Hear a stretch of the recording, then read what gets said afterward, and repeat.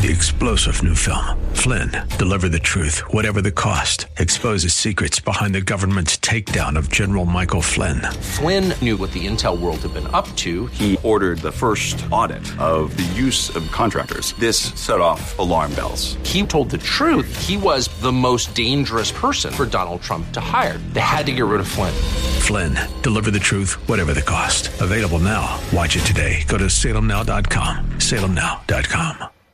It's all about inspiring people. Hi, I'm Beth Bacall. Welcome to this podcast. Kate Battistelli has many titles. She's a woman of faith, a wife, a mother to Grammy Award-winning artist Francesca Battistelli, a grandmother, speaker, singer, actress, and now an author. Kate's book, The God Dare, will encourage and challenge you to dig deeper with your relationship with God. This book is filled with personal stories, Bible stories, and keys to finding and living your life at the purpose that God intended it to have. Please enjoy this time I had the privilege of sharing with this amazing woman. Hi, Kate Battistelli. Hi, Beth. Thank you so much for having me today. Can we do a little word association just to kind of warm up and to learn a little bit more about Kate Battistelli? Sure. Cool. Tell me the first thing or thoughts that come to your mind when I say a word. First word is Israel.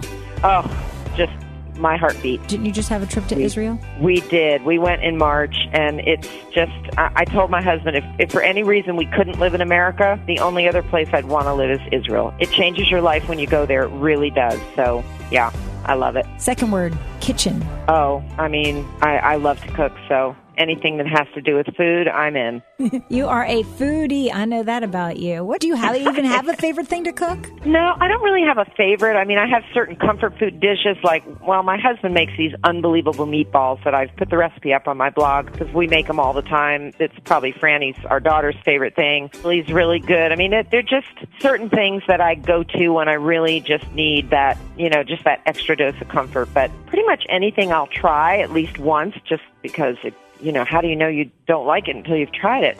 Unless it's really weird. I'm not going to eat crickets or anything like that. But Okay, here's your next word. Mother or mothers. Gosh, the first word that pops into my brain, I'm not sure. I loved being one. I did things a lot differently than my mother did. We didn't have the closest relationship. So I have kind of not a love-hate relationship with the word, but I don't know how I'd even describe it. It's just I had to choose to really learn what mothering really meant. But I think by knowing the Lord, He taught me how to be a good mother and call out the gifts in my child. That was not done for me. And I think being a child of the 50s and 60s and 70s, that just wasn't very typical back then. Most parents didn't do that. So I don't think it's odd that I didn't have that. But when I was raising our daughter and coming to, as we came to know the Lord, I just thought, okay, there has to be a different way to do this, to really raise a child where you just see what God has planted in them and help them to believe that they're on this planet for a reason. They're not just random. They're not just, they're not just taking up space, but they're here to change the world. So we were very, very intentional about that. And don't you work on some conferences that have to do with mothers and daughters now? I do, and I have a little podcast that I'm part of called the Mom to Mom podcast, and that's 3 generations of moms. Between us, we have 17 children, which I only have one. I only contributed one. The other girls have all the other kids. But, I love talking to moms and about motherhood and just the things that I found that worked really well for us. That's your heartbeat, too. Yeah, it is. Okay, here's another word. Haiku. Oh, well, I did love doing haikus back in high school, and I had an English teacher that loved my haikus, and she'd always write little things on them. That was kind of one of the few affirmation moments that I had growing up that okay, I can actually write something decent, but I never considered myself a writer. That's what's so odd. But I always knew I loved to write, always journaled, stuff like that, but never, ever thought I'd write a book. You have to know it's God. When that happens, you're going, okay, that can only be the Lord. And we're going to talk about the God Dare after I give you one more word as we finish up our game of word association. Well, it's a name. Yul Brenner.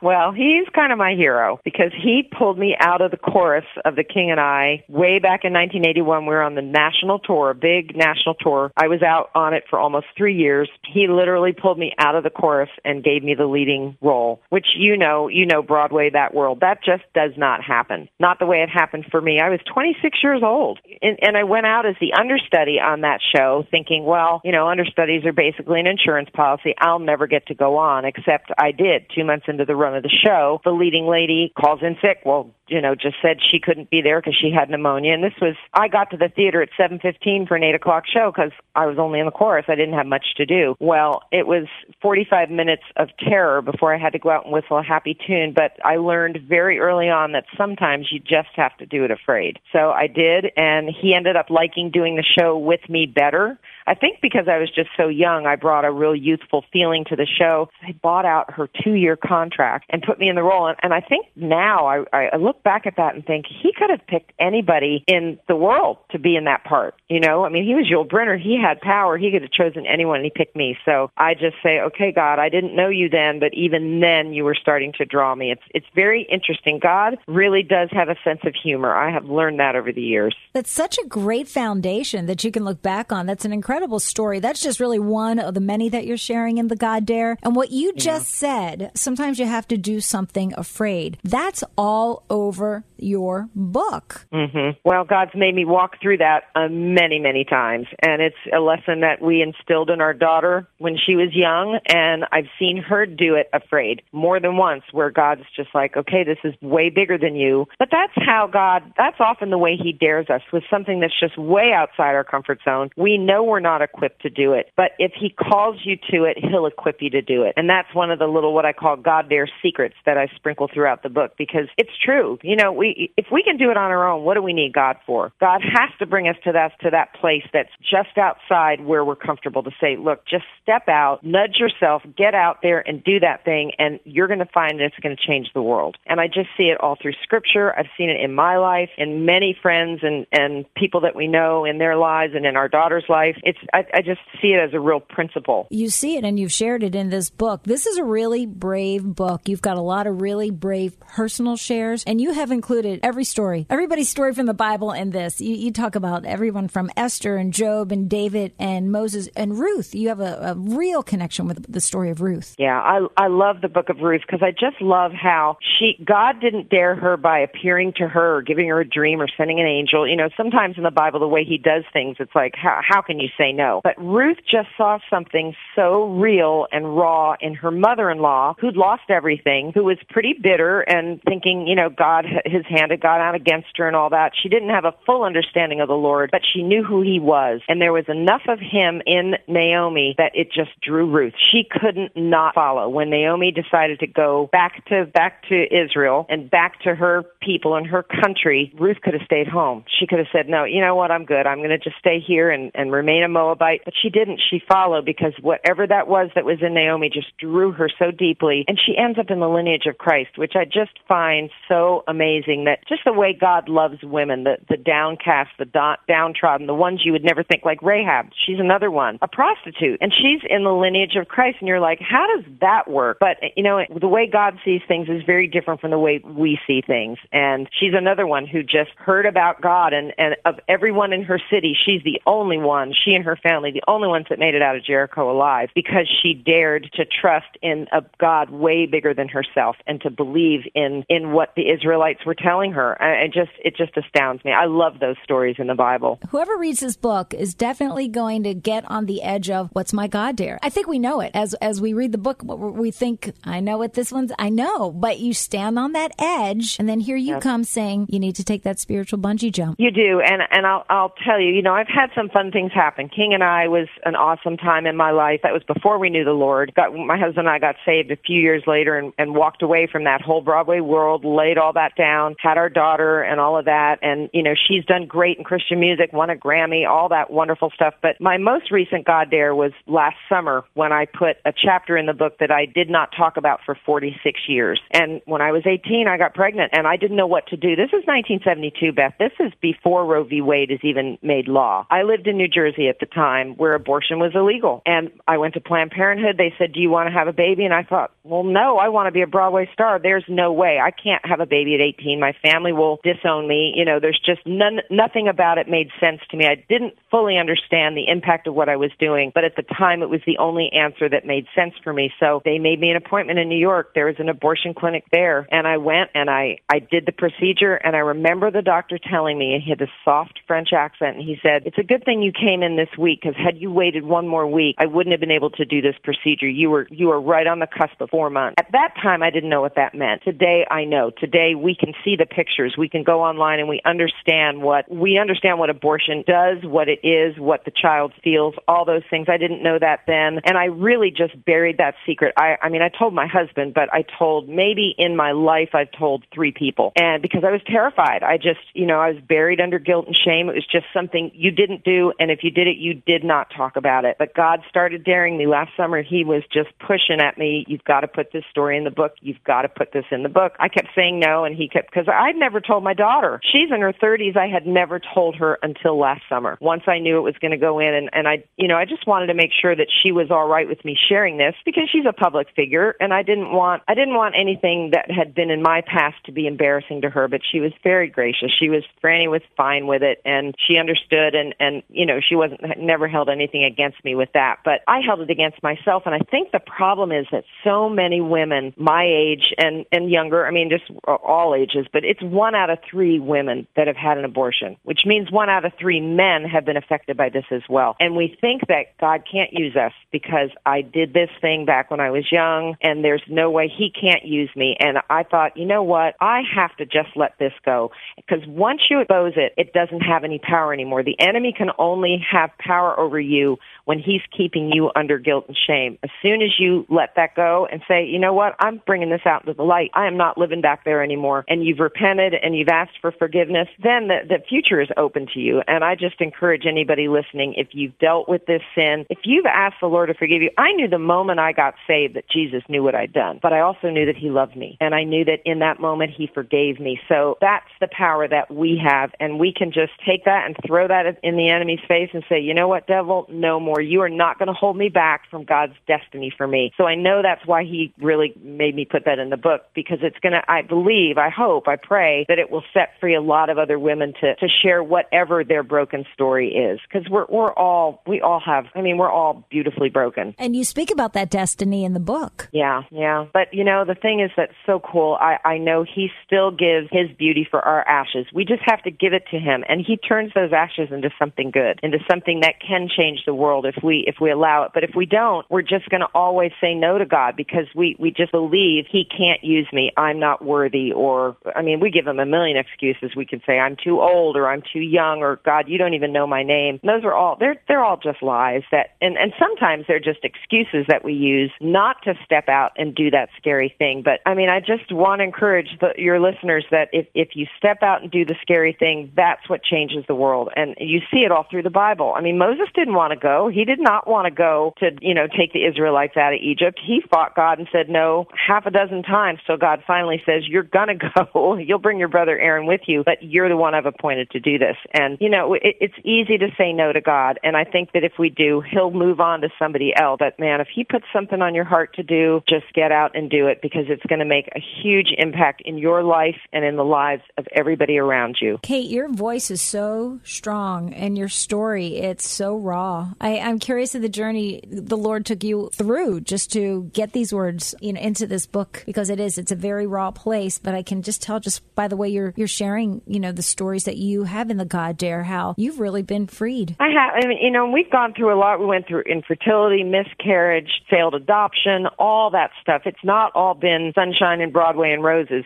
God has taken us through some tough times. And for me, I wanted 5 kids. I'm that crazy woman that wanted a big family, and God just kept saying, no, that's not my plan for you. I have a different road. And sometimes that's the hardest thing, when we see our life a certain way, and God's saying, that's all fine and good, but that's not what I have for you. So we're either going to follow him and obey, or we're not. But, during that journey, I've dealt with depression, I've dealt with anxiety and being addicted to anxiety meds. I'm off of them now, thank goodness. But I know the enemy did not want the message of this book to get out, because I seriously thought it was going to come out in 2012. But God waited till 2019, I think, just because I wasn't willing back then to talk about the things I'm willing to talk about. There's nothing about my life I won't talk about at this point. People people know I had an abortion, there's not a lot worse you can do. So that's, that was a bad mistake and decision that I made. But there's nothing we can do that God can't forgive if we ask him to. Amen. I mean, just ask the thief on the cross. It was his last breath, practically, that he asked Jesus, and Jesus said, hey, today you'll be with me in paradise. So it is never too late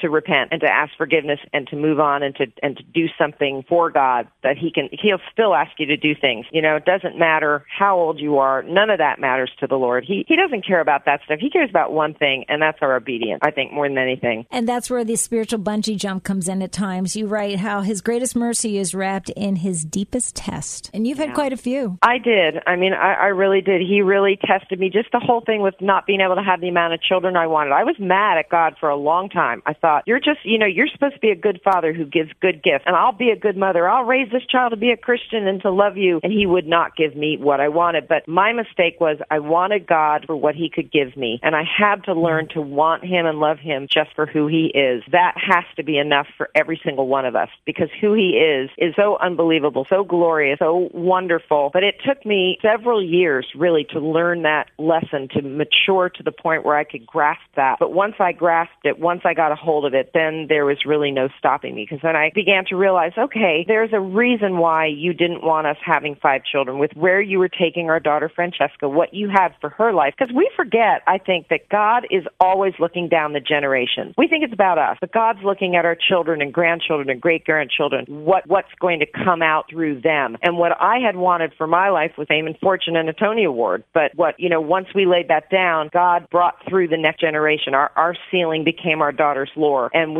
she's taking it the way it's supposed to go. She is glorifying God with her life and her music and her career, and worshiping him and drawing people to him. And that was not my goal. But once we came to know him and started to see the gift beginning to develop in her, we thought, okay, there's a reason. This is the reason we only have one child, because we're supposed to pour everything that we learned in the years that we were in the music and theater and entertainment world, and help her to navigate all of that, until she got signed and started her career. But so there's always a reason, and the years give perspective that you may not have right now. You may have just had a miscarriage and it makes no sense, and you're sitting there going, God, what on earth? But 10 years from now, you're going to have a very different perspective of where you're at. And I think we just forget that. But that's the good thing, that my age, being in my 60s, I can now look back and it makes a lot more sense than it did when I was in my 30s. So I'm thinking, instead of having 5 children, now you're going to be the grandma. You're going to have 5 grandchildren, right? That's right. Yep. Franny is pregnant again with number 5. And, she's our only, so I just tell her, keep them coming. I'll take as many as you give me. So, yeah, it's funny. And that's another thing, God's sense of humor. It's like, okay, I didn't give them to you, but you're getting them, second generation, which is perfectly fine. We get to enjoy them. They're wonderful. They bring us so much joy. So, he still answered my prayer. He just answered it in his way. He does, just because we think we understand how God's going to do something, that's just not ever how it's going to work out. He's going to do it in his own unique way, but it'll make total sense eventually. You give us a lot of nuggets of amazing brilliance and wisdom in this book. Faith only comes real when it's tested. Yeah, I think trust is the ultimate place to get to, but faith is the way we get there, because you have to have faith to be able to trust God. You have to truly believe that his word is truth. And it takes a while to get there. I mean, at least it did for me, but I got saved later in life. My husband and I was 29, almost 30. He was 31 when we met the Lord way back in 1984. So it's a while ago, but it's almost 36 years. But we were later in life. We didn't grow up in the church. We didn't grow up hearing these concepts and understanding these things from the time we were young. So it took a while, I think, because, you have your worldview and your mindset, and you think this is how it is. Oh, this must be what the Bible means, until you go through something, and you're just, until the rubber meets the road, you really don't understand who God is and how he works and how powerful he is. You're going to have to go through stuff. That's just part of life, part of Scripture. In this world you will have trouble, but take heart, I have overcome the world, Jesus says. Amen. So it's remembering those things, and that's the stuff that you get deep down in your spirit spirit that gets you through on the tough days. And even just your connection with the Lord, you fought that for the longest time. You kept being invited to go to church with a friend, and you just were like, no, la-da-da, I've got other things to do, and voila. Yeah. You went. And what I love about that story, well, she was a born-again Jew, which I love, and we got to see her when we were in Israel in March, so that was really neat. She's, 86, 87 years old now, and we finally got to see her after 25 years. But, sometimes you just don't know. You don't know how it's going to work, but she was relentless with us. She would not give up. She just kept inviting us to church. We kept saying no. After a few months, you get to the point where it's just rude, and you have to say, okay, whatever, we'll go. And, of course, it changed our lives. We both got saved on the same night, and it was just an amazing experience and turnaround in our lives. It was a really cool time. What was her name? Her name was June Stone, and we lived in Manhattan together. We were both in business at the time, and she was kind of a mentor for us. She was a few years older, and she knew the Lord, and I think she just knew God was saying, those two, I want them, and you're the one I'm going to use to bring them to your church with your pastor. It was an all African-American holiness church in Jamaica, Queens. I mean, none of it makes any sense. And to me, I was raised Episcopal, and we walk in this church with this unbelievable gospel choir and a very different sense than you're going to get in any kind of mainline denomination. And it was just, the Holy Spirit was there, and I'd never experienced that before. And when he gave the invitation at the end, and we were the only white faces in this church, there were probably 2,000 people. She sat us in the front row. We kind of couldn't escape. But when he gave the altar call, our hands just shot up in the air that night, and we have never looked back. I love it. If you want your life changed, you need to take the God Dare, but you need to read it first. Will you choose to believe the impossible? This really is a life-changing book if you'll let it be a life-changing book, Kate. I think so. I think if people really if they're willing to get out of their comfort zone, because every time God dares you, it's going to push you a little bit far. And I think that's one of the problems in America, that we are comfortable. For the most part, most of us have a decent life. Not everybody. There's a lot of homelessness and poverty and all of that, but a lot of Americans are living comfortably. And in the churches, we're just comfortable. We're happy. Don't make me do anything. Don't make me talk to my neighbor. Don't make me witness to a stranger. But God wants us to do that. So, sometimes it's a big world-changing thing, where God's going to give you a giant platform and all this stuff. Sometimes it's just living like Jesus, forgiving that person you have not been willing to forgive for 25 years, not taking an offense when someone does something wrong. It's actually doing what Jesus told us to do, because I firmly believe that every word that came out of Jesus' mouth was a God dare, a Jesus dare. Everything he said, love your enemies. Well, how on earth do you do that? That is not easy to do, but it's something he tells us to do. So it's those kind of things that it may not be a big, gigantic thing. It may just be as simple as you've got a Muslim neighbor and he just wants you to take them some muffins or be kind to them or invite them to come over for dinner to get to know them, not to try to change them, but just to love them, and then maybe they'll see Jesus in you and want to know more. It can be a very simple thing, the way God will dare each of us, and it'll be different for everybody. Could you just share one more God dare secret? Oh, gosh, so many. Well, probably my favorite one that God just dropped in my spirit, which says the impossible is God's comfort zone. The possible is ours, but he's asking us to step into his comfort zone, which is the impossible, and that's where the miracles happen. That's where change happens. That's where the world is changed, I believe. I believe this is a life-changing book. It's called The God Dare. Will you choose to believe the impossible? Kate Battistelli, thank you so much. How can we get The God Dare? It's on Amazon, Barnes & Noble, ChristianBook.com, all those places, pretty much anywhere books are sold. And we have a fun little offer right now where you can get the foreword written by our daughter Francesca, the introduction in the first 3 chapters. Real simply, you just text God Dare, one word with no spaces, to 44144, and we'll just email that right to you. And that way you get to read a little bit and try it before you actually make a decision whether you want to read the whole thing. So just a fun little try before you buy. That's so nice of you. How about some social media for Kate Battistelli so we can stay connected with you? It's just at Kate Battistelli on Twitter, Instagram, Facebook, all those places. Yep, just Kate Battistelli. Super simple. Super fantastic. And I really appreciate you taking the time for this podcast. Thank you so much for having me, Beth. 3-star General Michael J. Flynn, head of the Pentagon Intelligence Agency, knew all the government's dirty secrets. He was one of the most respected generals in the military. Flynn knew what the intel world had been up to. He understood its funding. He ordered the first audit of the use of contractors. This set off alarm bells. The explosive new documentary, Flynn, Deliver the Truth, Whatever the Cost, uncovers the facts behind this scandal. Flynn told the truth. He was the most dangerous person for Donald Trump to hire. I find out the worst enemy that I'm going to face in my life is right here in America. They took my assessment and they wanted me to change it. And I was like, I'm not changing it. They had to get rid of Flynn. With in-depth interviews, archival footage, and never-before-seen personal records of the man behind the headlines. I just felt like I was drowning. Flynn, Deliver the Truth, Whatever the Cost. Available now. Watch it today. Go to salemnow.com. salemnow.com.